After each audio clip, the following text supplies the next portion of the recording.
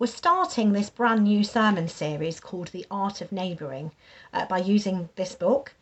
And we're starting it as we come into spring, and hopefully we're coming out of lockdown, which should mean that we can spend a lot more time outside and see a lot more of our neighbours locally. And during this whole sermon series, we're going to be asking ourselves, what does it look like to love our neighbours? The ones we live beside, the ones we work alongside, maybe physically or virtually, and what it means to love the people here in Clevedon, where God's placed us. To start off, we think about the famous verse from Matthew 22, where Jesus gives us that command to love our neighbours as ourselves. A couple of years ago, I was really fortunate to help to facilitate something called a poverty and community hearing, which gathered a lot of people together for one afternoon. There was a lot of religious and faith leaders there, charity leaders, school leaders, that kind of thing, all together, and also some people there that shared testimonies of their lives and how the hardships that they'd faced during their lives, the effect that it had on them, and the things that had been helpful to them during that time, and also the things that had not been so helpful. And one of the things that was highlighted, which was really interesting, was the fact that a lot of them said that although in the past there had been some excellent events and groups and things started by getting grants from councils and the government and things, they'd maybe run for 2 or 3 years, but gradually the money had fizzled out, and so those groups had stopped, and so those people then had been left in the lurch. And one of the council leaders said something really interesting, and he said he thought that one of the best ways to make life a lot better for people was for people to have and live amongst good neighbours, people that cared about the area they lived in and cared about the people also that were there. This was really challenging for everybody that was there, but especially for those church leaders who, like many church leaders, are really good at putting on events and programmes, but actually might spend their time doing that and actually overlook that basic call to love your neighbour. So in this series, we're going to start unpacking this question: does it mean to love our neighbours, and who are our neighbours, and what is that call in Matthew 22 to love our neighbours as ourselves? How can we put that into practice here in Clevedon? That passage is, again, one of the most famous passages probably in the Bible, and again the context of it is the Jewish leaders that are there at the time trying to put Jesus through the ringer and catch him out, as they often did. They wanted to expose him because the things he said about himself and his authority they didn't like. They thought he was a heretic and he was a fraud, and they wanted to trip him up. And so when they asked him, "Teacher, what is the most commandment in the law?" that's not a hypothetical question for them. They had over 600 laws that they used to have to keep. And when he answers them back, he quotes from the Old Testament passage, Deuteronomy 5, which they would have known, and he says to them, it says, "Love the Lord your God with all your heart, soul and strength. That is the first and the greatest commandment." And in saying that, they're quite happy with that one. But then he adds to them a bonus answer, which they're not that keen on, because he says, the second commandment is that you must love your neighbour as yourself. From the commentaries I've read, it's not a hierarchical thing. The loving your God first and then second to that, loving your neighbour. They're not split. It's actually, they're both held together. And actually to love the Lord is to love your neighbour. And in order to love your neighbours properly, you need to love God and you need to have his help to do that. There's lots you could say about these commands, but this morning I just want to look at 2 aspects of how we can actually apply them to our lives. And the first thing is, I find it really striking that when Jesus summarises the Old Testament and what it means to be a believer, he summarises it with the word love. And it seems to me, and sadly in this culture, we as Christians are often looked upon, those people who don't do this and they don't do that, and they're opposed to this and they're opposed to that, and everybody knows what we're against, but actually they don't know what we're for. Now, we do have some really important rules, but it really saddens me that often the takeaway by non-Christians about us and our lives is not that love underpins it. If we're not grounded in love, what's the point of being a Christian? And the best analogy I can think of is looking at a marriage. We probably have all been to lots of weddings. I've been to many as a guest, and I might think about it slightly differently when I'm actually able to officiate at them. But one of the best things that I love when I'm at a wedding is to see the young couple there making their vows to each other. And I often think back to myself and my husband's wedding, which is many moons ago now. And I think those vows they're making, they don't really have a clue what they mean when they're saying them. You know, it means, as well as the good times, when things are really grim, that actually we still surrender to each other. We still give each other to each other. And they're the vows that those ceremony means. But why are they making those vows? They're making them because they love each other. When they're healthy and when they're sick, they're promising to stay together. When they've got money, when they've not. They wouldn't make those vows if they didn't love each other. And that too is the essence of our Christian faith. A father who comes to his bride, the church, and he gives himself in covenant and faithfulness. And as a church, we respond by giving our whole lives to him as an offering. Our minds, our desires, and everything we have. And the second thing is the way that Jesus really annoys the Pharisee as he leaves that kind of openness to the Pharisees about loving their neighbours that they really can't agree with.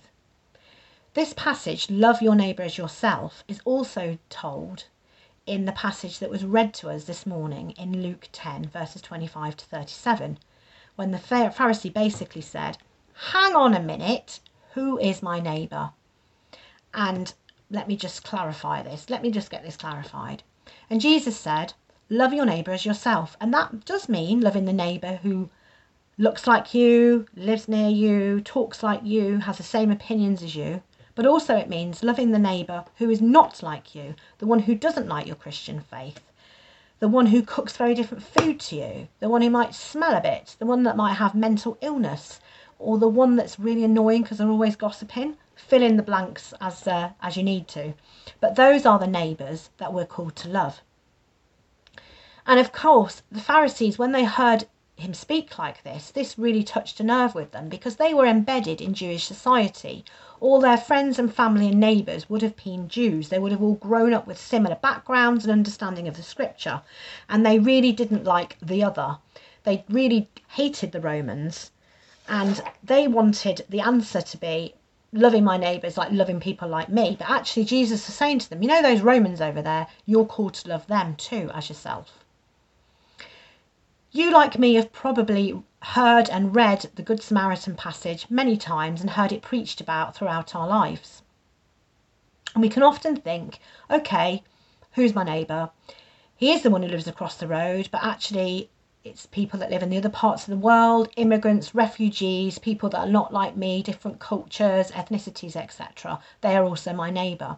And don't get me wrong, these people are our neighbours.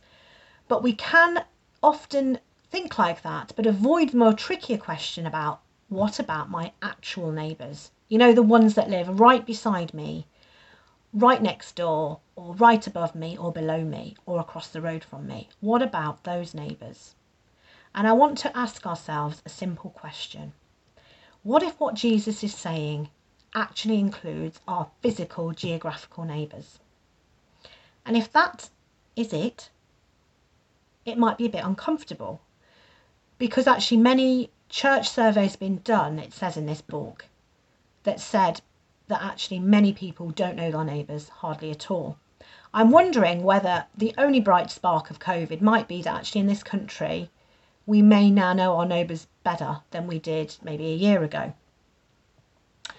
And this week, after the service, or maybe in your small groups, it'd be really good to actually start filling in this grid that you would have been sent out by email, or you could just draw yourself one, with putting yourself and your family, whatever, right in the centre and the details about you. And then throughout the series, populating the rest of these boxes, which are the houses that are right beside you or across the road from you, populating that with information, people's names. Some names you might know them, maybe you don't. And maybe using this time to actually find out more information about those closest people to you. So you might know their names, you might know something about them, like their hobbies or something like that, or what they like doing. And then maybe actually if you also know some deeper stuff about them, if you've got a better relationship, and that'd be really interesting to find out those people that you do know and those people that you don't.